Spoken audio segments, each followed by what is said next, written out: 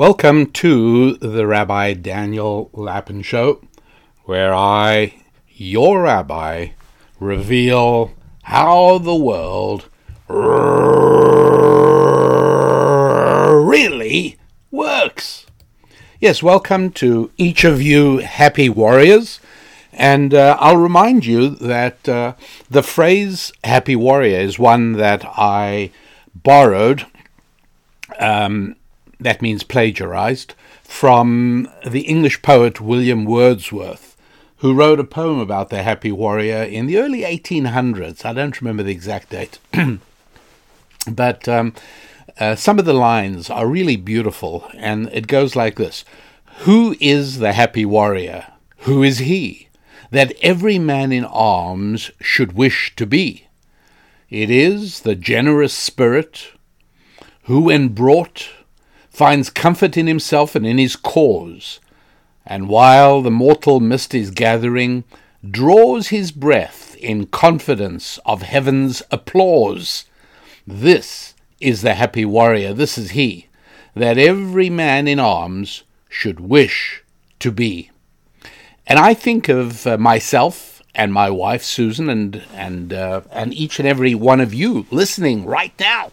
I think of you all as happy warriors, whether man or woman, all happy warriors, because to live productively, you have to fight every day against the force of entropy, if nothing else. You fight to maintain your possessions. You fight to build and maintain your family. You fight to build and grow your money. You fight to take care of your body and your business, your profession, or your career. Look, God created a world in which chaos and disorder rule. In other words, the default condition in this world of ours is chaos, disorder. If neglected, gardens turn into jungles, cities turn into ruins, but never does it go the other way around. Genesis chapter 1 verse 2, literally the second verse of the Hebrew Scriptures, speaks about a phrase tohu bohu, which has found its way into the dictionary, meaning chaos and confusion. And it's something that obviously God thought was important enough for us to know right up front, second verse, which is you got to know that he has put us in a world where the natural default is chaos.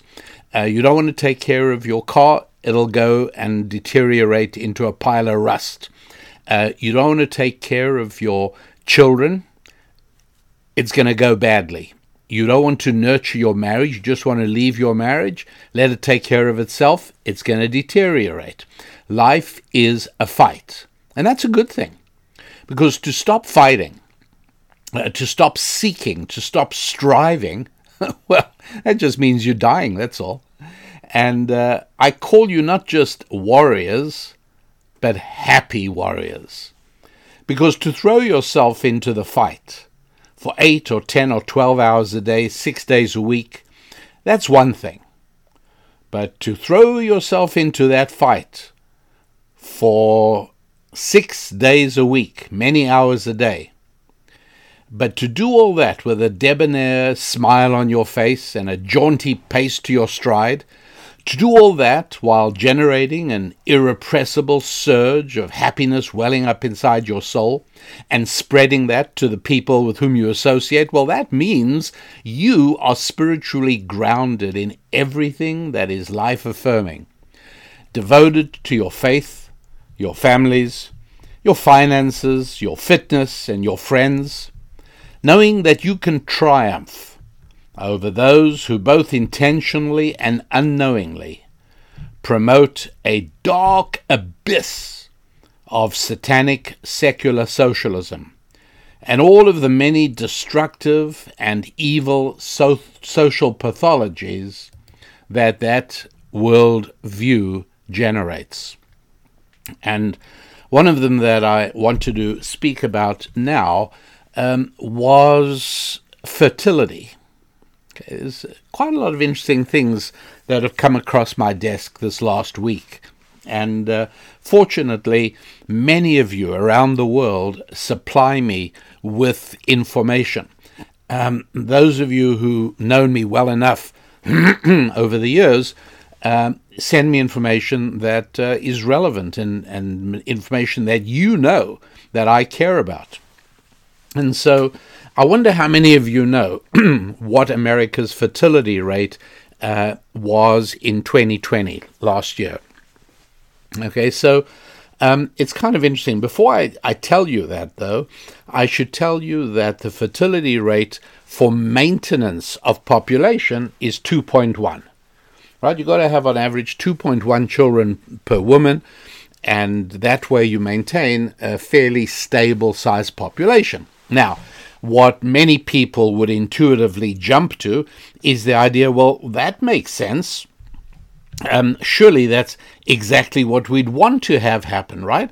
Let's keep a stable population, zero population growth.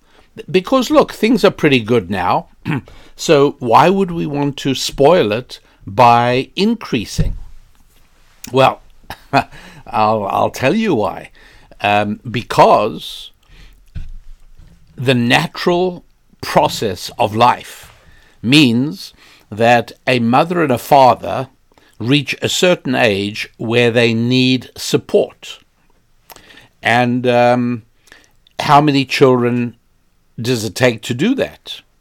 Well, given that every child has to also take care of himself or herself and his or her families, the excess available to take care of the previous generation is a little bit less.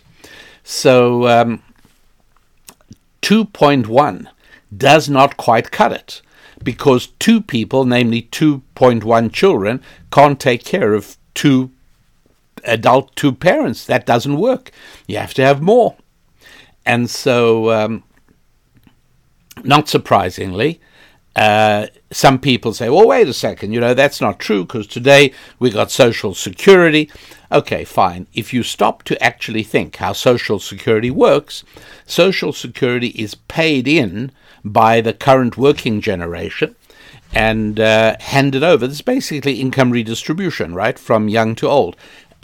This is not what it was originally sold as. Hey, everybody, we'll cut a whole slice out of your income. It'll be part of your tax system, and we'll invest it for you so that no matter what happens in your life, you'll always be... No, that's not what happened. It got absorbed into, in a very corrupt way. The truth is that without everything else going on, what was done to Social Security should be one of the greatest scandals of our time. But there is so much competition for scandals that it slides into the background. Right? I mean, I really feel like we should let our hair down a little bit, right?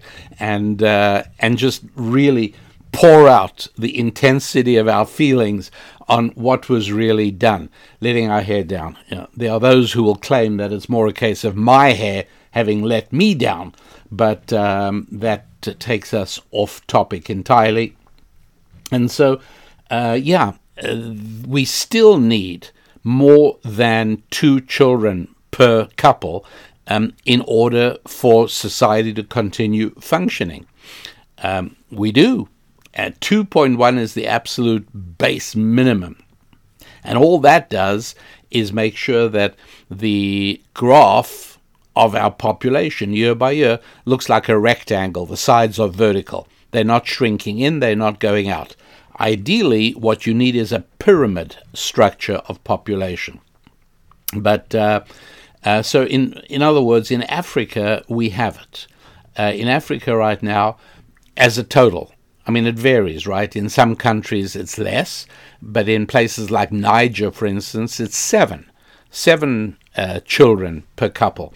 In Africa, as an average across the continent, 4.5 children. Israel, the highest in the Western developed world, 3.1.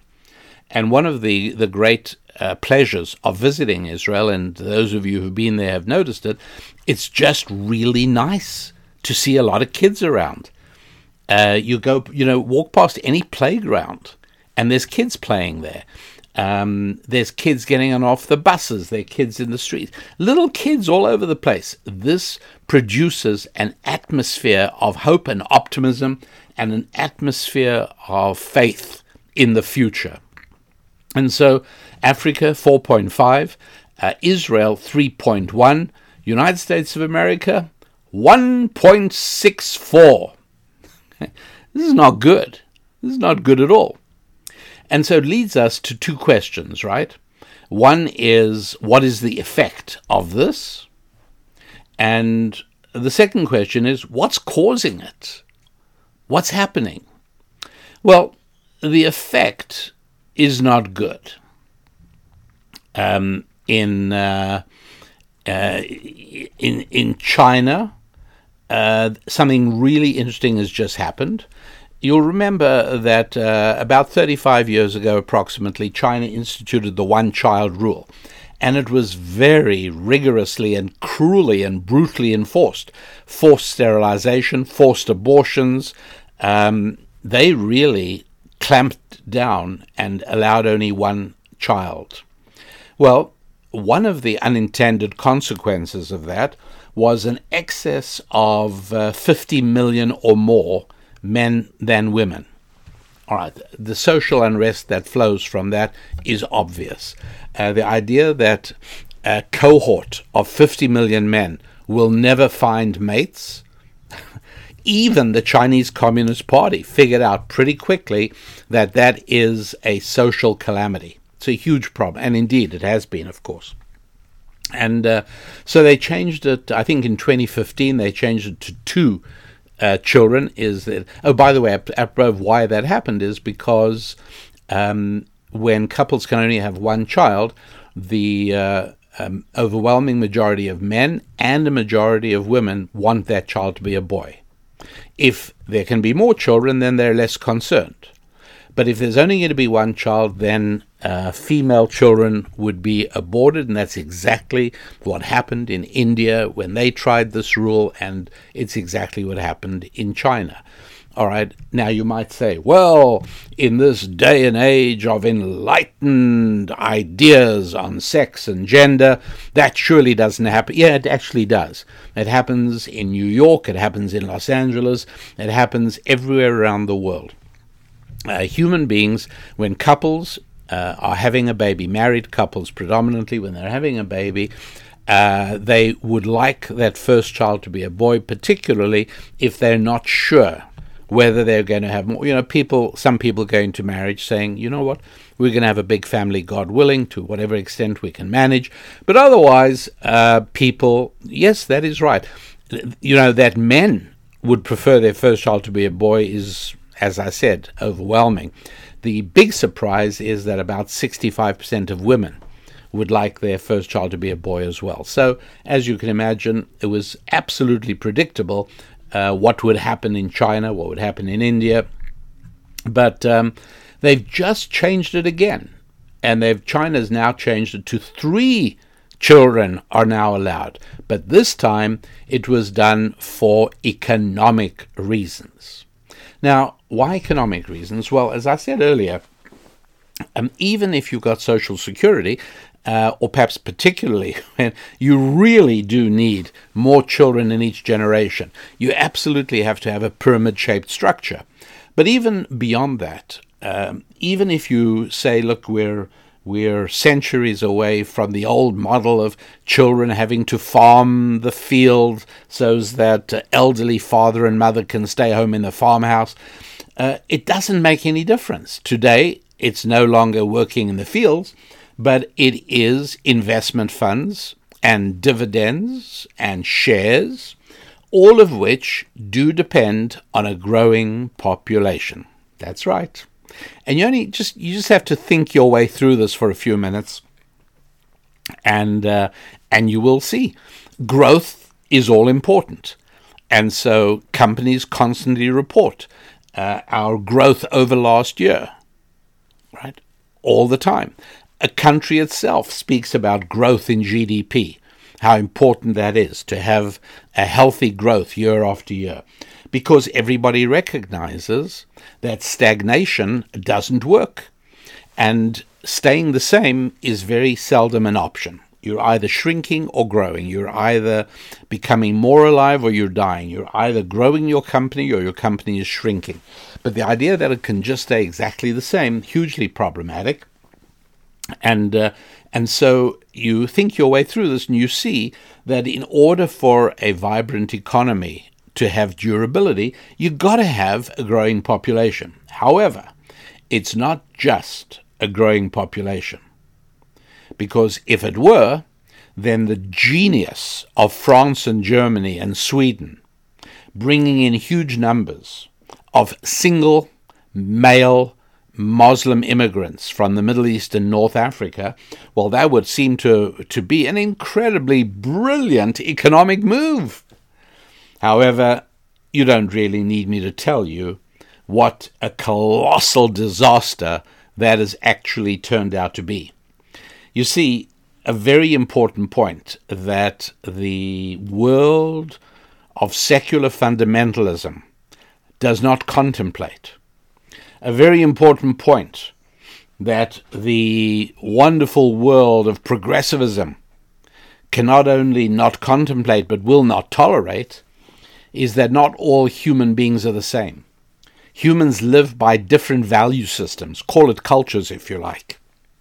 And so if you want to be able to make money, if you want to be able to live comfortably with as little stress as possible, then you want to live in a place with a large population, because the larger the population, the more likely it is that there will be a viable market for what you do or what you sell.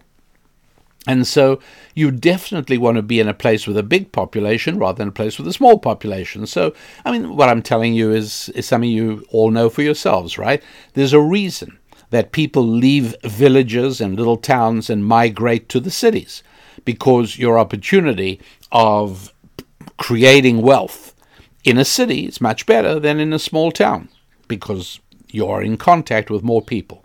So what are the rules? You've got to have more people, but that's not enough.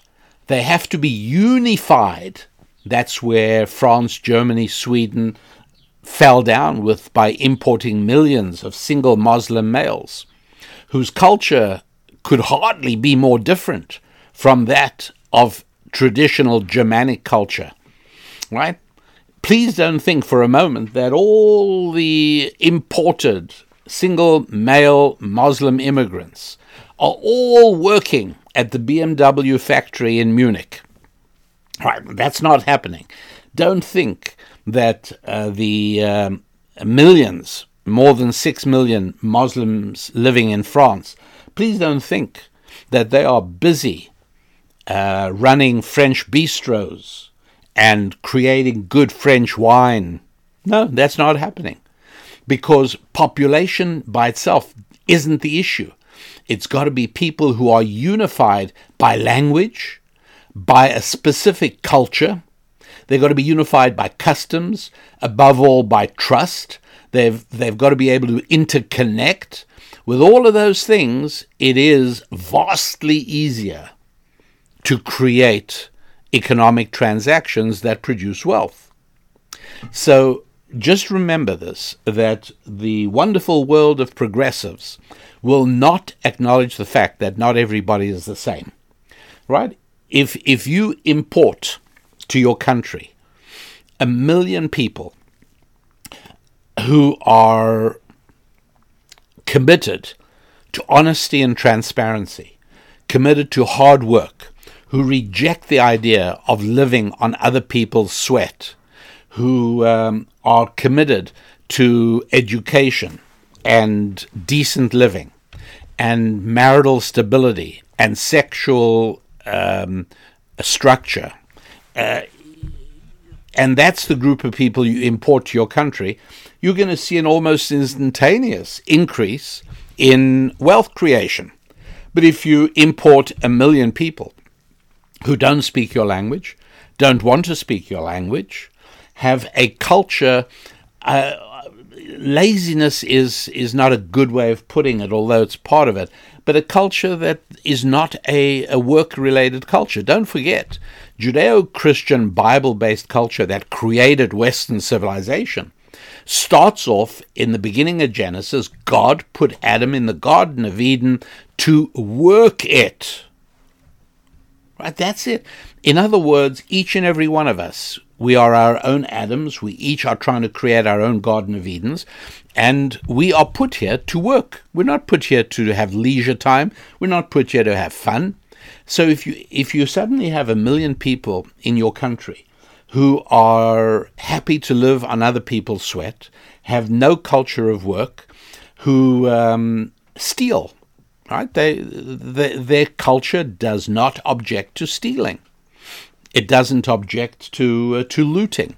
You import a bunch of people who think in terms of the lines I'm talking about, and not only haven't you improved the economic viability of your society, you've actually made it worse, because you've now imported 1 million takers instead of 1 million makers. But remember, secular fundamentalism rejects the idea that there's a difference. Why? Because at the heart of secular fundamentalism, you'll remember, is, of course, the idea that we are nothing but animals. We're essentially animals. And as animals, all animals of any particular species are exactly the same. Right? If you're going to buy 3 cows for your farm, you don't really care about what the values of each cow is. And so secular fundamentalism rejects the idea that values are important for human beings any more than values are important for animals, because secular fundamentalism believes that we are all nothing but sophisticated animals. And what is not true for animals should not be true for people. Animals do not have family structure and marital stability. So stop pretending that family structure and marital stability are important for people. And animals do not have a system of values. So stop pretending that values are important for people. All cows are the same. All people are the same. The cow that you have just bought is going to produce a predictable supply of milk, regardless of its value system. Right? It doesn't have a value system. But the economic productivity of a person is hugely dependent upon their value system.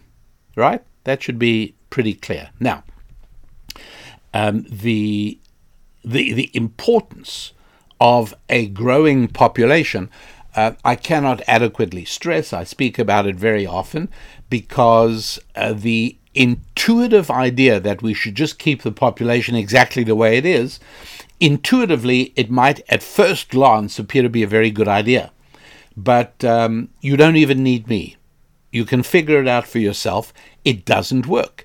You absolutely have to have a triangle structure where each generation is larger than the one preceding it.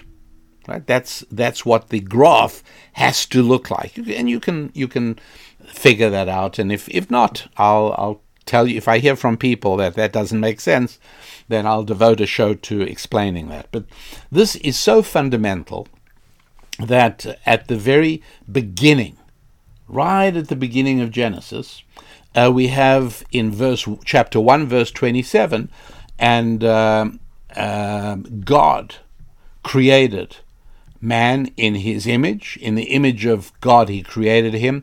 Male and female he created them. And God blessed them, saying, "Be fruitful and multiply." And then when plan A with Adam didn't quite work out and there was a flood, God starts over again with Noah. And again in chapter 9, verse 1, and God blessed Noah and his children, and he said to them, "Be fruitful and multiply and fill the earth." So this is something that shows up at the beginning of Genesis chapter 1, shows up again in Genesis 9, be fruitful and multiply. Now, I teach a verse-by-verse through Genesis called Scrolling Through Scripture. And It's so amazingly important that I actually devote more than 10 hours to the first 34 verses of Genesis, going from Genesis chapter 1 verse 1 up to Genesis chapter 2 verse 4. I take more than 10 hours to teach that. And that's because so many important lessons, so many important fundamental principles are being laid out, such as the one I'm talking about right now, and many, many, many others. So if you are interested in doing a deep dive into the book that created Western civilization, the book on the basis of which political tranquility and economic prosperity was created in ways that do not appear anywhere else in the world. Remember that the idea of a capital market came to be only indigenously, only in countries founded on Christianity.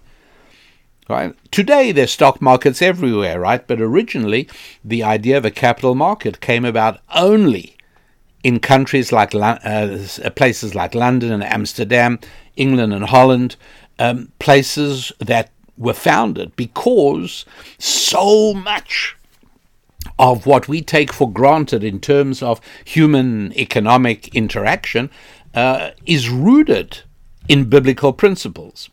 And so I lay this out and explain why it is that even when it comes to things like cleanliness and hygiene, just think about it. It's not just banks, it's also bathrooms. You know, banks and bathrooms. Think about banks and bathrooms in Bombay and Bangkok and Beijing, shall we say 100 years ago, 150 years ago. The bathroom was a hole in the ground, and if you were very rich, you had two places on the side of the hole where your feet could go while you crouch. And a bank was sticking some gold in the mattress under your bed. That was what banks and bathrooms used to look like. So why is it that as time went by, banks and bathrooms in, shall we say, Boston and Birmingham and Bristol did not end up looking like banks and bathrooms in Bombay and Beijing and Bangkok? But no, banks and bathrooms in Boston and Birmingham and Baltimore stayed the same. They are the ones where hygiene and cleanliness and economic viability got copied by the others. And eventually we got to the point where today, when you walk into a bank or a bathroom in Bangkok and Beijing and Bombay, they look pretty much the same as banks and bathrooms do when you go into one of those in Baltimore or Boston or Birmingham, right? And why is it that the world seems to have moved in the direction of a biblically sculpted society? And it's not just cleanliness and hygiene and finances, but it's in marriage as well. Male-female relations, what works and what doesn't. And many, many, many other things. So I mention this because this is not something I'm going to do ever on this program. But for those of you who are interested in being able to do for yourselves what this material did for entire countries, nations, and societies, then you may want to scroll through Scripture. And what you do, if you want to read more about it or see a sample lesson of how this works, just go to the website, right? RabbiDanielLapin.com. And over at RabbiDanielLapin.com, you'll find scrolling through Scripture. And one of the things you'll find there is that this phrase, be fruitful and multiply, is a bad and utterly incorrect translation of the Hebrew, which sounds like this: Peru uravu. You can hear they're not the same words at all. And the King James translation in the early 17th century set out this model of sort of turning it into a poetic repetition. Be fruitful and multiply. There's no difference between those two words, right? The Bible doesn't work on the way of by the way of poetry. It works by the way of mathematical precision. And so when two different words are used for something, you can be absolutely sure that we're talking about two fundamentally different concepts. And sure enough, Pru Uravu, whether in Genesis chapter 1 or in Genesis chapter 9 with Noah, those two words don't mean be fruitful and multiply. They're not talking about just producing children. That's easy. No. The actual translation is have children biologically and then raise them, infuse them with values, teach them spiritually. That's what Pru Uravu means. Not be fruitful and multiply. Be fruitful and then raise your children responsibly, teaching them how the world really works. That's what you have to do. And that's the way society functions. You've got to have more people, but it's also got to be the right kind of people. What are the right kind of people? People with the right values, right? And because the left, secular fundamentalism, the wonderful world of progressives, that whole world is obsessed and fixated on materialism. And so all that matters are the things you can see. And that's why they're so obsessed with skin color. That's the fundamental distinction between people. Has anybody noticed what a disaster the United States has been since the obsession with skin color began under President Barack Obama? Anybody aware what a disaster it's been? Sure, because that may be a very good way of distinguishing between cows. You can have a brown cow or you can have a black and white cow, and there probably are a lot of other different species of cows. You want to buy a llama? Llamas come in different colors. Color's important. If you want virtually all other kinds of animals, right? You may well pick them out by color. Goats, right? You want to get some goats for your children? Pick out the right color. You want black goats, white goats, whatever you want. But with human beings, what really matters is what you cannot see. It's not the physical, material part of us. It's the spiritual part of us. You can't see that. And the wonderful world of progressives totally denies the reality of spiritual values. And yet all that distinguishes between a viable society and a non-viable society are spiritual values. It's not color. Absolutely not. It's what you can't see. It's the spiritual values. And so it becomes apparent that the fundamental biblical principle of you got to have more people each generation, you got to have more. That's step one. Number two, you got to make sure that each generation is acculturated to the values of the preceding. You got to do that. And when a country starts letting its children grow up believing the worst about their own culture, believing only the worst about their ancestors, their fathers and great-grandmothers, the worst, then you have a very doomed society, right? Make sure you got plenty of your assets in movable, easily transportable goods, because where you are is not long for this world of stability and tranquility and prosperity. Not going to happen. And having your assets in movable possessions, I know some of you are thinking that's what Bitcoin is, that's what cryptocurrency is. And I've received a lot of very valuable correspondence from many of you with respect to the program I did recently, within the last couple of months, on Bitcoin. And I did an initial take. I did not tell you whether I recommended it or not. I'm not going to tell you that, but I tried to give you as much information as I could to enable you to make your own educated decision on cryptocurrency.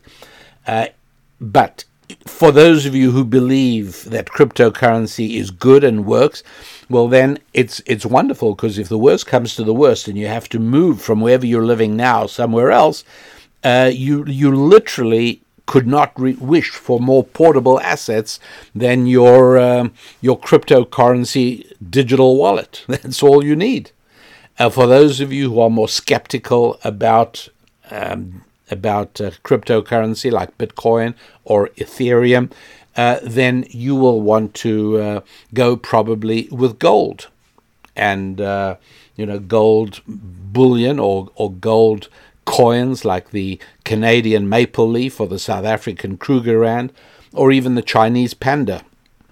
But whatever it is, if in fact you feel that the society where you live is failing either biologically, not reproducing itself, or spiritually, in other words, the Pru or the Revu, either your society is not producing a triangular-shaped population graph, or you feel that your society is failing to educate and acculturate and provide a value system to the next generation, or both. What if you live in a country or a society where neither of those things are happening? The replacement rate is very low, and the children that are being born are not being raised properly.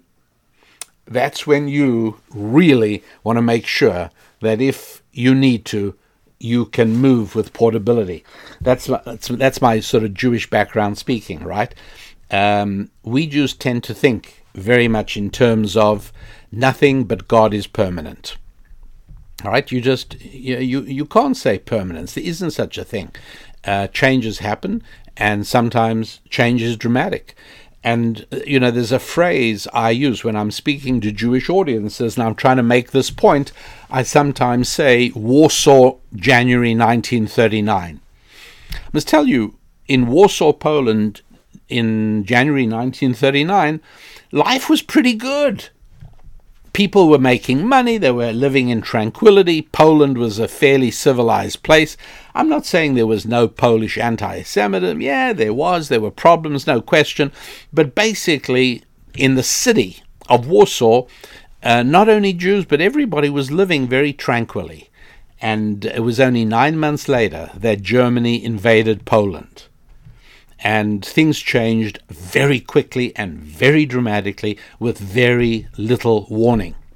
And so it's important that happy warriors train themselves to live happily with a certain degree of uncertainty, right? You don't have to feel that your security comes from your assets. No, your security is spiritual in nature, and that travels with you. So you can live with a certain degree of physical insecurity as long as it's more than matched by spiritual security. And that's how that works. Now, I think it's really important to for every happy warrior to train himself or to train herself to understand that a lot of the information that you receive has already been filtered and is likely to be as much indoctrination and propaganda as it is to be genuine information. And you have to get used to filtering things through your own God-given mind. What we have to do is utterly banish from our souls the respect we have for experts, the respect we have for studies, the respect we have for sentences that begin, "Science tells us." You've really got to be very careful about these things, because when they say science tells us, what they usually mean is scientists tell us. Which scientists? Very specific. And so be careful about things like this, for instance. America's Center for Immigration Studies recently put out, when I say recently, the beginning of summer 2021, like very recently, put out a study that you don't have to worry about the decline in population in America. You don't have to worry that the population is declining, and the only reason it's even where it is because of illegal immigration. You don't have to worry, because in any event, having more people in the country, I'm quoting now, is no guarantee of higher income for every individual. I'm now quoting more. It is clear, says the director of research of the Center for Immigration Studies, it's clear that the simplistic argument that more population growth necessarily leads to more per capita economic growth is not obvious. In fact, the evidence seems to be the other way around. Okay, you're being gamed here. Do you hear what he's saying? More population growth leads to more per capita economic growth. That's not true, he says. What did I just say? Didn't I just say that be fruitful and multiply doesn't mean be fruitful and multiply? It means be fruitful and be diligent and responsible about educating and acculturating your children. So more population that is unified and connected and are culturally coherent. By the way, diversity, don't believe when they tell you diversity is an advantage. It's not an advantage in business. It's not an advantage in society. When they say diversity, they mean color, skin color. That's irrelevant, right? I don't care what color the skin is of people with whom I'm trying to perform a mission or build a company. I don't mind that. Right, the U.S. Army is a perfect example of that. The uniform color matters, not the skin color. But I do care about cultural cohesiveness. I don't want cultural diversity. There's no hope of me performing a mission successfully if my team is made up of some people who think work is a value, some who don't. Some think honesty is a value, some don't. Some think that diligence and integrity are a value, some don't. Some are flexible in their integrity, others are not. You can't, that would be diversity, and it is a disaster. It's not something we want at all. So in the same way, you got to be aware that when they're saying what they're trying to say, see, you don't have to worry about shrinking population. They're gaming you, because you do have to worry about it. They say, well, it's not true that more population growth leads to more per capita economic growth. Well, that's true. I agree with that, because you need two conditions. Neither one is sufficient on its own. You need a growing population, and a growing population made up of people who have the same values, who connect with each other on a deeper level. But he throws in another means of deceiving you. Per capita economic growth. Now, wait a sec. Per capita economic growth means, on average, the amount that every person in society gets more. Now, I might be the most compassionate person, I might be the most moral person, which I'm not, but regardless of how beautiful a human being you are, the fact is you don't care about per capita economic growth. You care about your economic growth. And the point made by Adam Smith so beautifully in his important book published in the end of the 18th century, The Wealth of Nations, a study into the wealth of nations. The beautiful point there is that if we, each and every one of us, worry about our own income, then it's going to be good for everybody. And that's the beautiful thing. When he said it's not out of the goodness of his soul that the butcher and the baker and the candlestick maker provide you with the goods you need, they're doing it for their own reasons. Yeah. And the result is we all have what we need. And so this is a bit of it's a very deceitful move to talk about, well, added population doesn't add to per capita economic growth. No, that's true. But it adds to the growth of people who are creating, not destroying. It adds to the growth of people who are makers, not takers. In other words, I move to a neighborhood, I move to a city, I move to a country which has opportunities for individuals.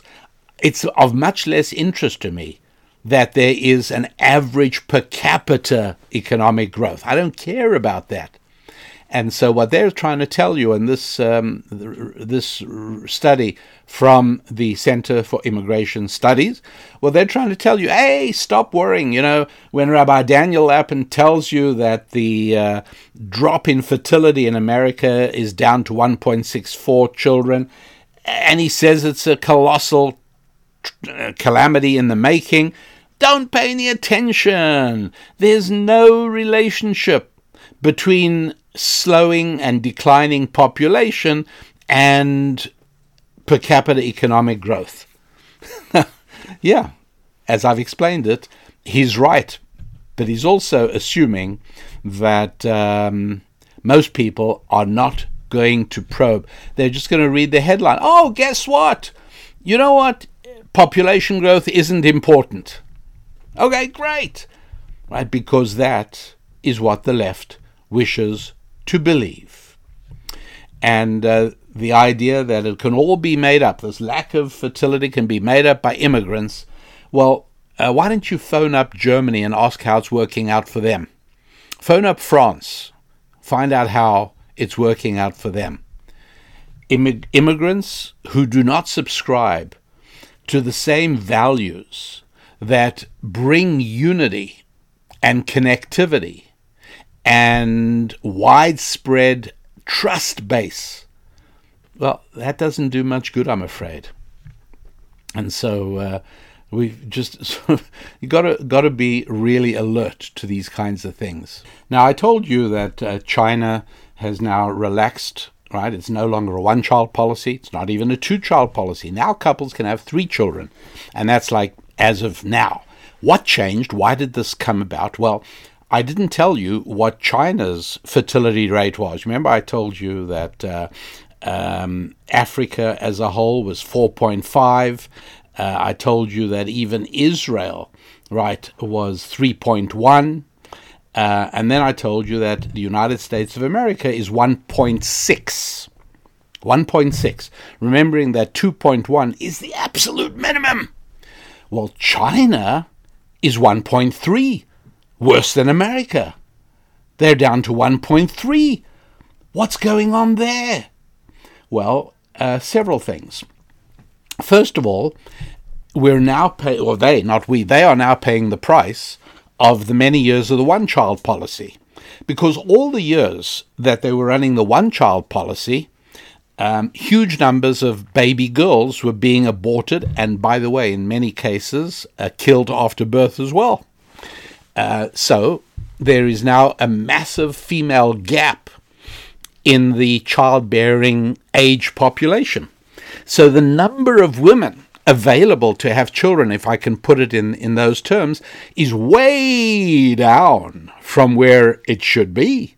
So that is one reason that China is so far below replacement rate, 1.3.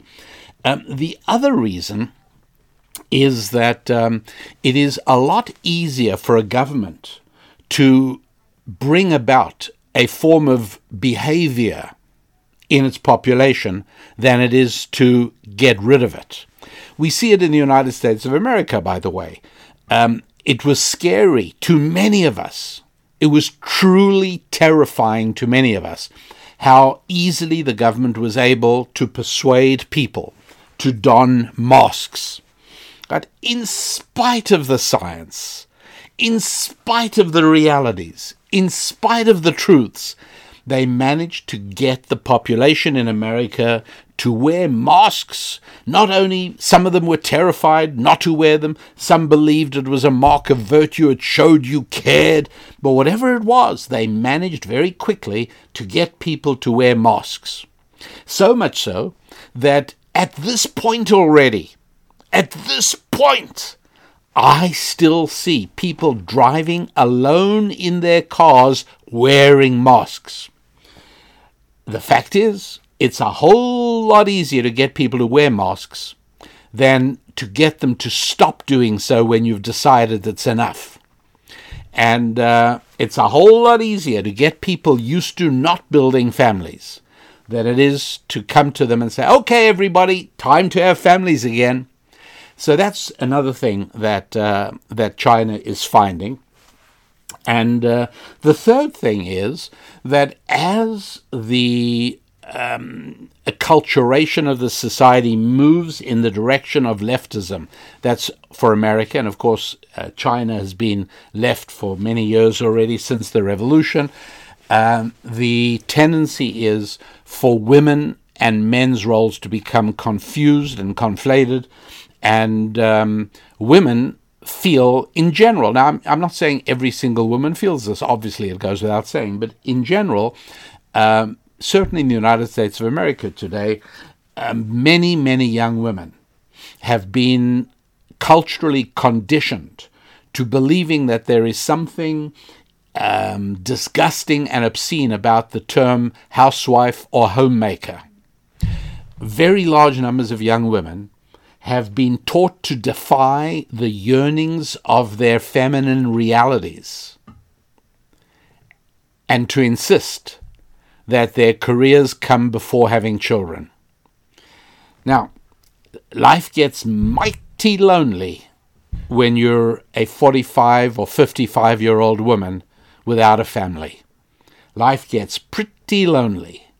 And many, many, many women are even now feeling that they were misled and lied to, but it doesn't change the mood of the culture, where we hear politicians repeatedly speaking about, one of the casualties of COVID has been the drop of women in the workplace.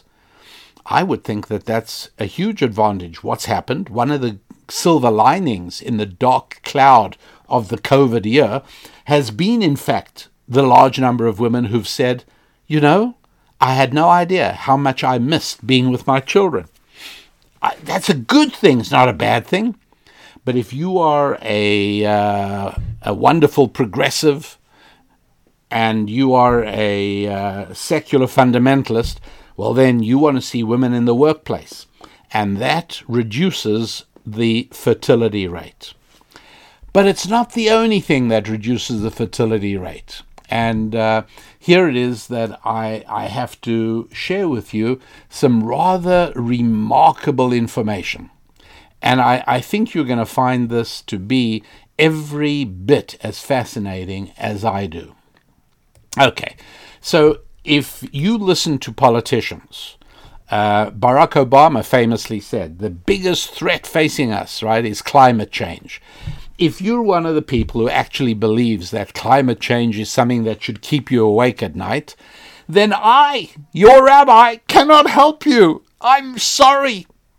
I wish I could, but even I have to recognize my limitations.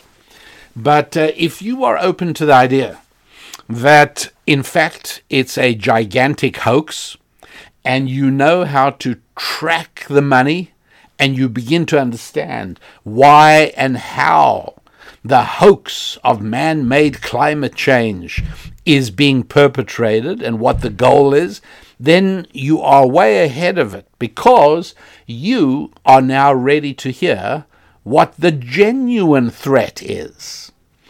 If you live in America or you live in, we got listeners all over the world now, but you might be listening to my words. You might be a couple I've come to so much enjoy and admire, a couple in Greenland, all right, who you've heard me talk. I've been in correspondence. They wrote to me and I wrote back. We've been in correspondence. You might be anywhere around the world, but if you are somewhere with very low fertility rates, and if your country is made up for it by importing huge numbers of single males of a different cultural background, then you need to worry. You really need to worry. Here is a real threat, not climate change. Here's the real threat. The real threat, and I'm talking about the United States of America now because I've been tracking it for this country. I don't yet know the similar figures for other countries. I don't know. But here it is. I'm going to tell it to you directly. There's been a huge drop in sperm count among men in the United States of America. What does this mean? Well, technically, a low sperm count is lower than 15 million sperm cells per milliliter of semen. Now, if you are down at that level, your likelihood of if you're a man with lower than 15 million per milliliter, your likelihood of fathering a child is actually pretty low. But it's even worse than that. Motility figures are down. In other words, the sperm are less aggressive. I mean, that's probably the best way to put it. They sort of hang around. Instead of swimming furiously towards trying to meet up with an ovum and mate and join, they sort of hang out there and they sit back in their lawn chairs and they put their hands behind their heads and they say, yeah, you know what, it's fine hanging out here.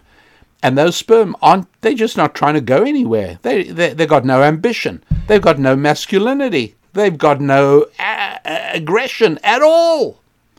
That is, and I mean, I'm making light just because it's a serious problem, and it's just too much. It's just too much. But this is a real thing that's happening.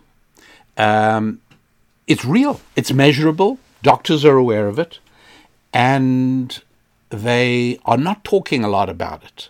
But the information is out there.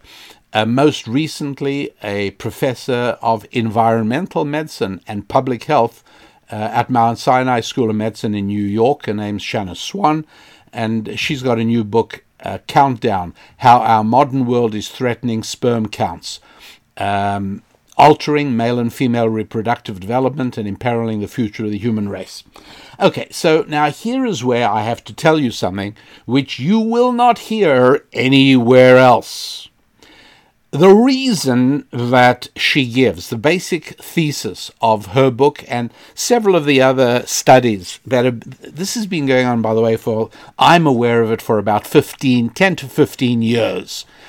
I think I first became strongly aware about 12 years ago, but everybody has been noticing that American men are producing less sperm and less viable sperm. I call it less aggressive sperm. It's sperm that just doesn't seem to have any real interest in moving on in the world, as we say. So, I mean, that's literally what we're talking about. So this is not fresh news. Most of the theses attribute this to pollution. Plastics, processed food, non-organic food. Okay, I do not know how much of the problem of less effective sperm in American men can or should be laid at the feet of plastics and non-organic food and pesticides. I really don't know. My gut feel is not nearly as much as they think, because I now want to tell you what the real reason is, right? How the world really works. Well, here's the real reason for why American men's sperm count is down. You know why? Because we've been hammering away at men's masculinity for the same period of time, for the last 20, 30, 40 years. We've been pushing against masculinity. And the result is we are making men less masculine. Now, I know that to ask you to accept that is, I'm never going to do. I'm going to merely pose this. And one of the great things about Happy Warriors is that we are all capable of hearing news, information, data with which we do not intuitively agree, and allowing it into our processing hall and subjecting it to our own analysis, rather than allowing legacy media to dictate what we should believe. And so I know that your intuitive sense is, yeah, it's got to be pollution, it's got to be environmental, it's got to be all the bad fumes in the air, it's got to be the plastics, it's got to be the non-organic foods, got to be the pesticides. I realize that we all have a very strong sense automatically. That must be the reason for the lowered quality of American men's sperm, right? But I want to introduce you to this idea that our behavior changes not only how we think and believe, but it also changes our bodies. What? Really? Yeah, that's right. Let me explain what I'm talking about. Here's one of the best examples. When men behave less masculinely, their testosterone levels drop. And dropped testosterone levels cannot be good for guys. It just cannot be good. It certainly cannot be good for male sexuality and reproduction. What's one way of dropping your testosterone? It's very simple. Go to a therapist who practices crying therapy. That's right. This started a number of years ago. I think the therapist and then became an author. I think he nicknamed himself Iron John, and he said, "Here's the problem with men. You men, we don't know how to cry enough."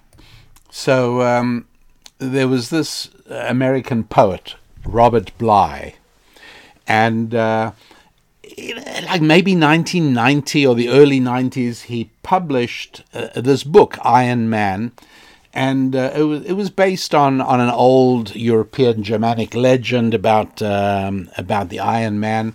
And Robert Bly, the poet, wrote a book about the state of American men and masculinity, etc., etc. Well, one of the consequences of that became this movement that men need to cry more. And so sure enough, anything novo catches on. There's always going to be followers for the latest recipe for success. Things that are new appeal. Copywriters know that the word new is a very strong selling word. People go for it. And so this new way, this is how we're going to fix American men, is we're going to encourage them to cry.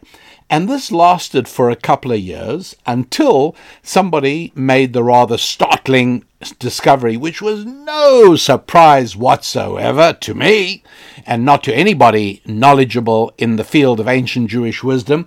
And here's what the great thing is about ancient Jewish wisdom. It's not new. That's the best thing.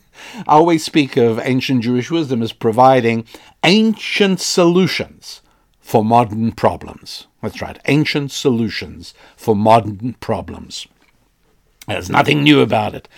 And so no surprise to me that researchers got very alarmed because they discovered that the more that men forced themselves to cry at these sessions, and by the way, it's not that hard to do, even for those of us who were raised in a rather repressive environment, and today, somebody like me, for instance, for heaven's sake, British background, and etc. Look, crying is not natural to me at all.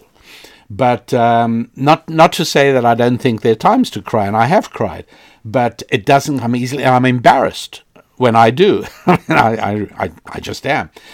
And you can explain it all to me logically, just as I can explain it all to myself logically. But the point is that you'd be surprised how easy it is if you are with a group of other men and everybody starts weeping. And by the way, at some time we must do a program on why humans are the only creatures that can weep and cry.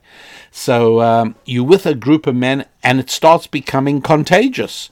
And you start feeling a lump in your throat and you start tears forming in your eyes. Before you know it, you're crying. And that's what these therapy groups were doing during the 1990s. It was the most extraordinary thing. And you'd see all these men weeping away and wiping the tears from their eyes. And then they started hugging each other in the sessions. Yes, I was invited to observe a particular session. And researchers discover drop in testosterone. The more crying, the less testosterone. Okay, that's a really important point to understand. So you can actually make changes in your body by the things you do. That's all it is, just the act of crying. The other way around is that AT&T it was that discovered, around about the same period, maybe a little earlier, that women, when they started hiring women as linemen, that means, by the way, going through the backcountry and climbing up towers, lugging a heavy container of tools to do work at the top of the towers, grueling physical work, very much work for men, but not surprisingly, there were women who were determined to show that they were just like men. Well, guess what? They stopped their menstrual cycles. Women who have enormously grueling physical regimens lose their ability to conceive a child. This happens to some ballerinas, by the way, some very dedicated ballerinas. That's right. The things you do can have profound changes on your body. So here is the shocking information. And every microscopic morsel of your being is going to want to reject what I'm now telling you. But, chew it around, savor it, think about it, test it against your own real-life observations, discuss it with friends, and see what you make of it. But here it is. When men engage in non-masculine activities, their masculinity suffers. When women engage in non-feminine activities, their femininity suffers in many, many different ways. Or to put it in the negative, when men engage in female behavior, you remember, by the way, again, I jump back to the Bible, there is a very good reason why the good Lord said men should not wear women's clothing. Because any tendency on the part of men to behave like women will make their bodies less masculine. Loss of testosterone and drop in sperm count. Yeah. So I'm not going to say that environmental factors and toxicity and plastic, etc., I'm not going to say it has no result. I simply don't know. I have absolutely no information on it at all. But what I will tell you is that I do feel certain that the dominant factor impacting the drop in men's sperm count in the United States of America is the denigration of masculinity and the glorification of femininity and slamming men for being men in any way, shape, or form. The result of that, yeah, I'm pretty sure is that. Another interesting example is what's happened to women. Not only do women feel less of an urge to have a baby, when women behave in masculine ways, when women are urged to behave in masculine ways, when women are taught, particularly on the university campus, that there is value in them emulating male concupiscence, there is value in them looking at male-female relationships as men do, in exactly the opposite way that nature and the good Lord provided women with a different outlook on relating to a man from the way a man relates to a woman. And the more that is done, the less women feel inclined to have children and be mothers, to their own detriment and their own sadness, right? Because the books are going to start proliferating as we encounter a growing cohort of middle-aged and older women who never, ever had children, never expressed their ultimate femininity by having a child, never did it. And they are then going to start, I don't know what they're going to do. I mean, they're going to be all kinds of fascinating sociological secondary effects. And I haven't thought about it a lot, but I know that there's going to be a lot of unhappiness and a lot of looking to lay the blame for that unhappiness somewhere. That's going to happen. Here's another thing that's happened, by the way. The pitch in women's voices has changed dramatically, not surprisingly. As you encourage women to be more and more like men, their bodies will be more and more like men. Absolutely. This is the point I'm making. This is a shocking and, for many people, disturbing point. And that is, you are shaped by the activities you engage in. And we know this, right? If you do things, you give yourself a month to be very generous, slow to anger, kind, focused. Try and give yourself a month to do all those things. At the end of a month, you actually will feel that you're a slightly different person. The things we do change the people we are, not only spiritually, but even physically. And so why would it surprise us that women, on average, women's voices have dropped in pitch by about 30 cycles? You're supposed to say hertz, not cycles. Hertz means cycles per second, okay? And it's really very interesting. There's a magazine called the Journal of Voice, which somebody brought to my attention, and sure enough, they've been measuring the fundamental frequency of men and women's voices over the last 5 decades, and women have gone from what used to be about 230 hertz, which is about an A sharp on your piano, the A sharp just below middle C, and it's gone all the way down to about 200 hertz. That's roughly a G sharp. There actually is an audible difference, and you know what? I'm actually going to play that for you, I think, so that you can really hear it. So here, if you like, is the way women used to speak, right? The higher pitch.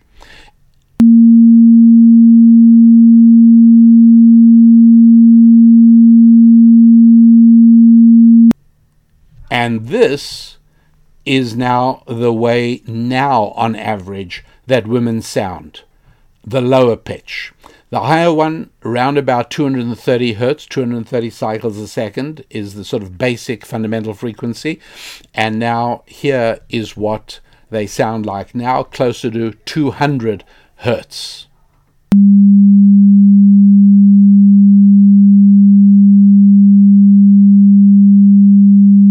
It goes without saying that whilst everybody in a number of different countries agree, Western countries, by the way, agree that women's voices have dropped in pitch, there are all kinds of speculation on why it is.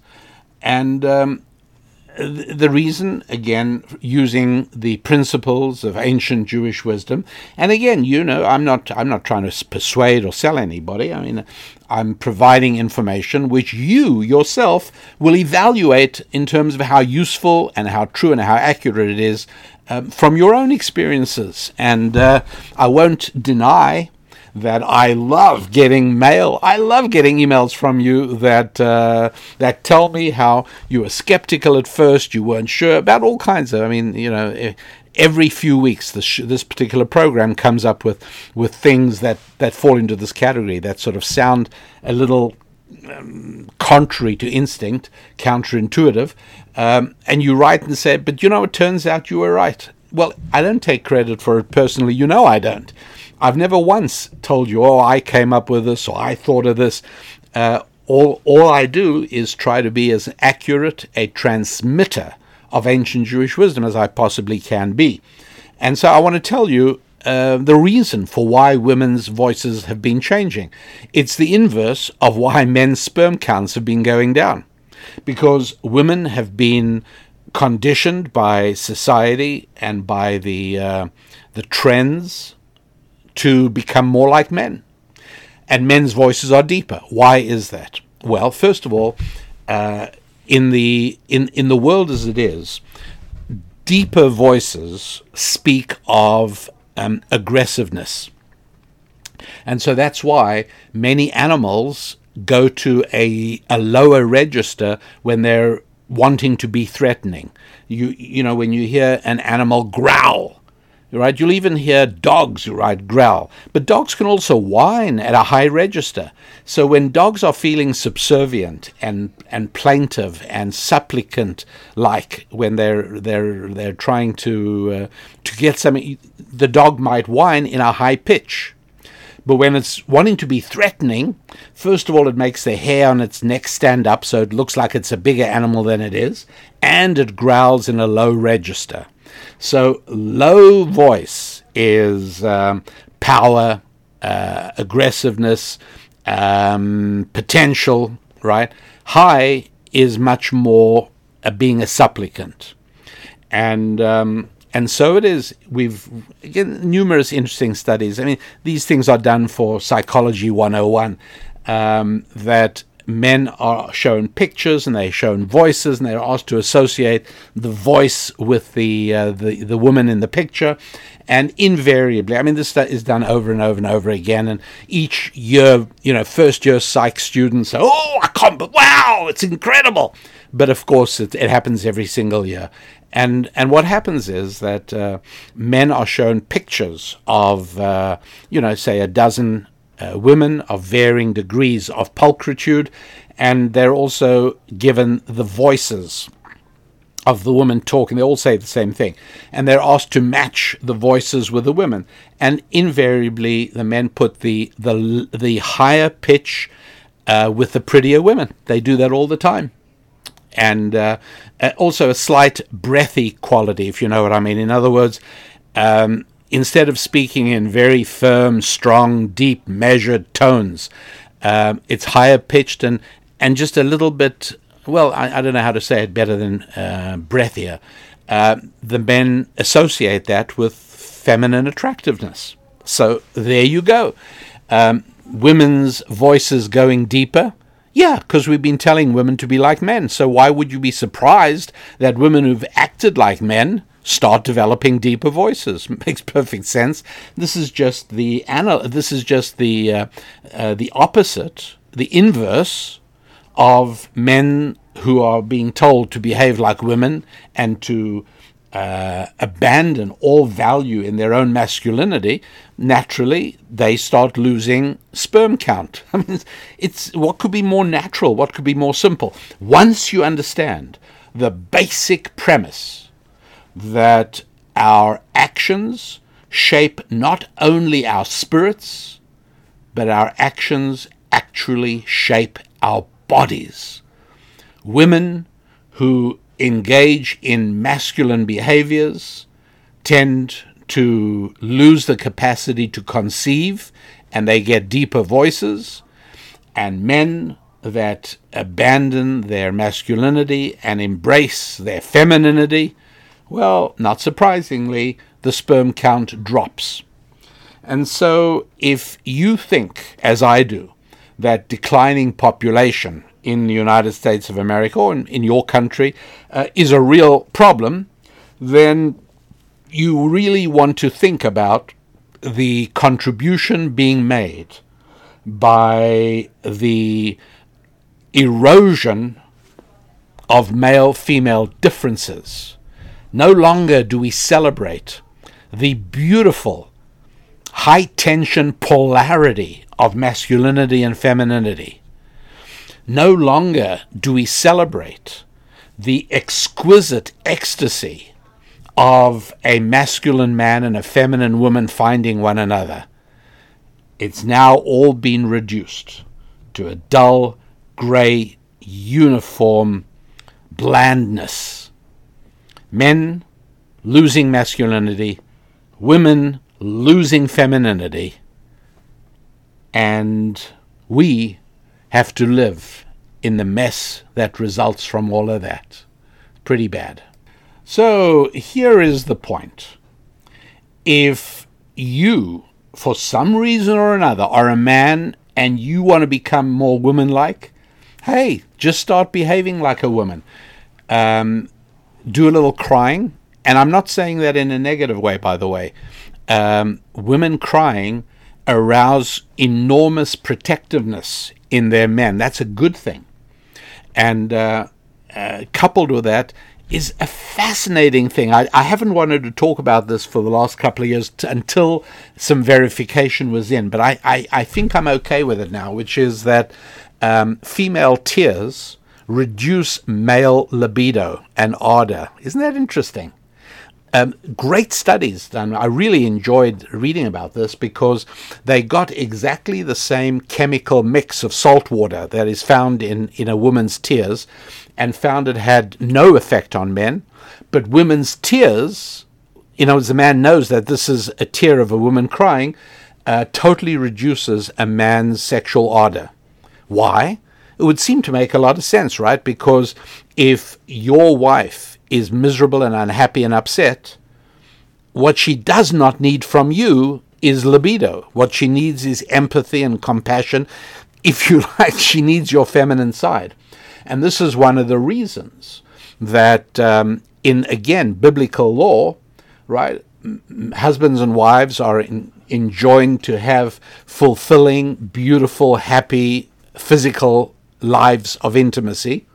But if, shall we say, the wife is a mourner, she's lost her father, she's lost her mother, at that point, the husband is not allowed. For a certain period of time, he has to leave her alone physically. He has to talk to her and be kind to her and use words, but not use his body. Precisely for this reason. The whole idea is that when a woman is crying, when she's unhappy, right, she doesn't need masculinity at that moment. She needs a softer approach from her husband. And a fully developed man is a man who is fully masculine, but is capable of subduing that, if you like. I'm calling it aggressiveness, meaning it in a good way, not a bad way. Able to subdue it. It's the aggressiveness I speak about finds fulfillment in confidence, in authority, in ambition, in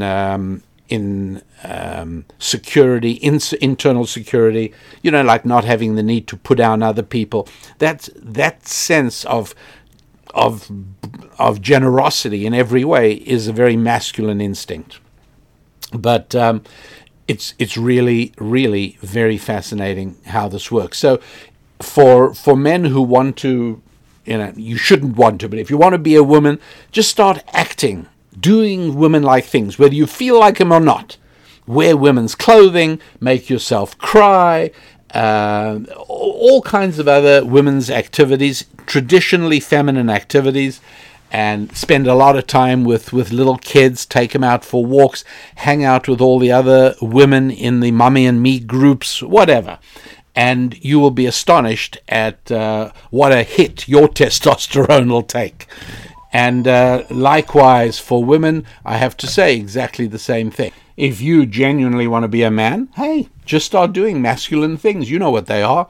And don't be surprised, your estrogen will plummet, your voice will drop, and all kinds of other difficult and problematic changes will take place. In other words, the way the good Lord created us is it works better when men behave like men and women behave like women. Are there actual behaviors that are more masculine? Obviously. And are there certain ways of acting that are more feminine? Yeah, absolutely. Of course. And the world works better when women increase their femininity and men increase their masculinity. But all of this can be done by action, right? We all know this, right? Whistle a happy tune when you're feeling down. You remember there was a song 100 years ago, whistling past the graveyard. Act as if you're courageous, if you want to feel courageous, etc., etc. We all know these things, that you can actually change the way you feel about somebody by acting towards them. I've covered this in the past, right? If you don't like the way you feel towards, shall we say, your father, for instance, just start serving him, doing things for him, and being good to him. You'll be astonished how you begin to feel differently. This is a very well-established principle, and I would like you to think about ways you could implement this productively and helpfully in your own life. There are things you can do to change how you feel about certain people, right? Certain people, whether it's a spouse or a parent or a child or whatever it is, there are people who are part of your life. They're not going to go away. You're not going to go away. You need to be able to change your feelings. Well, here's the way to do it. Our actions change our feelings. Let me tell you what doesn't change you one little bit. Declarations. I announce that I am now a woman, or a woman announces I am now identifying as a man. Don't believe for one moment that that has any impact at all. Zero. And as part of that, how is this working out in California? In January of 2021, they passed a California law, all right, 132, which allows men who male prisoners in California state penitentiaries who identify as women to transfer into women's prisons based on individual preference. No hormones, no surgery, no time spent living as the opposite sex required. Now, as of the end of May 2021, January, February, March, 5 months into the program, 264 men prisoners have been transferred to women's facilities. The number is climbing, and California announces no men have been turned down so far. By the way, in the same period of time, would you be interested in knowing how many women have transferred to men's prisons? 4. 4 men have transferred to women's prisons. Excuse me, wrong. 4 women have transferred to men's prisons. 264 men have transferred to women's prisons. Why wouldn't they, right? You're not going to get killed. You're not going to get assaulted. And heaven knows, for a lot of reasons, if you're going to be locked up, I'd much rather be locked up with a group of women than with a group of men, for a lot of reasons. And so this is now law in California, and there is no reason to suppose at the present time that the United States Congress will not pass the Equality Act, which, by the way, the House already has. We just wait for the Senate. And that will allow nationwide, not just in crazy California, but nationwide, incarcerated biological men who self-identify as female would be entitled to transfer into women's federal prisons and possibly also state prisons nationwide. How's this working out in California? Well, the guys who've transferred think it's wonderful. The women who have been made uncomfortable in the very obvious ways you'd imagine by men who are being forced to be in the same cells, in the same shower facilities. I don't have to be more graphic to tell you that women are desperately unhappy with this. And so all the wonderful progressives of California who care so much about women, are they jumping to the defense and saying, hey, we made a mistake? State Law 132 is a horrible mistake. No! Because nothing is more important than advancing the progressive project. In the same way that progressive women are not stepping up to defend high school girls who have to compete in athletics against men who claim to be women. They're not, because the progressive project is designed to utterly obliterate biblical transcendent principles and timeless truths such as male and female, he created them. The notion that God actually has some say in my life. He made me a man, not a woman, regardless of my feelings. And I just have to make the best of that and be as masculine as I possibly can. No, not at all. We got to obliterate that.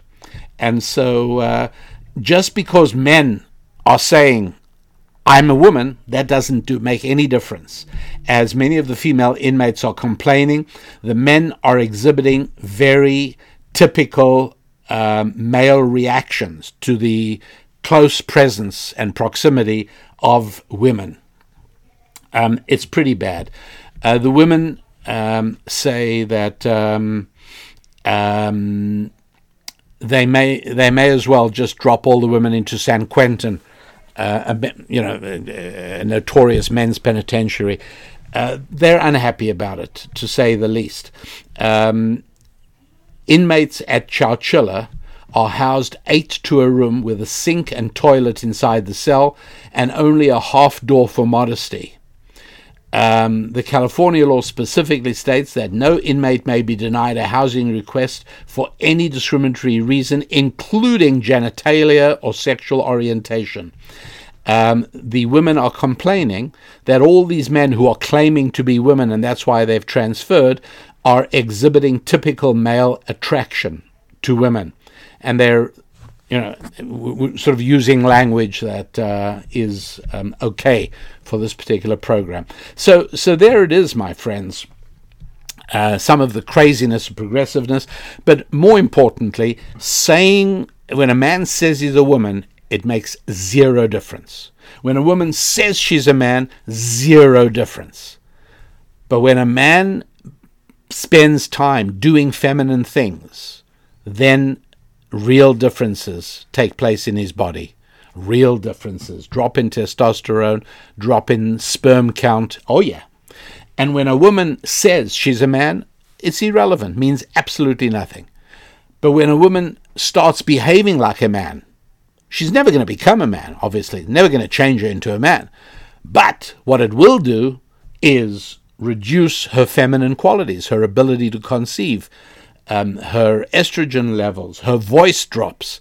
All of these things happen as a reminder to us that if you don't like the way you feel or think about something, start acting the way you would act if you already felt the way you wished you felt.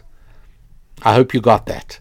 I'll repeat it, all right? Here it comes again. One more time as an act of great kindness and public service on my part. If you don't like the way you feel towards somebody or think about something, start acting physically the way you would act if you already felt or thought the way you wished you do, and you'll find that it'll bring about the required change.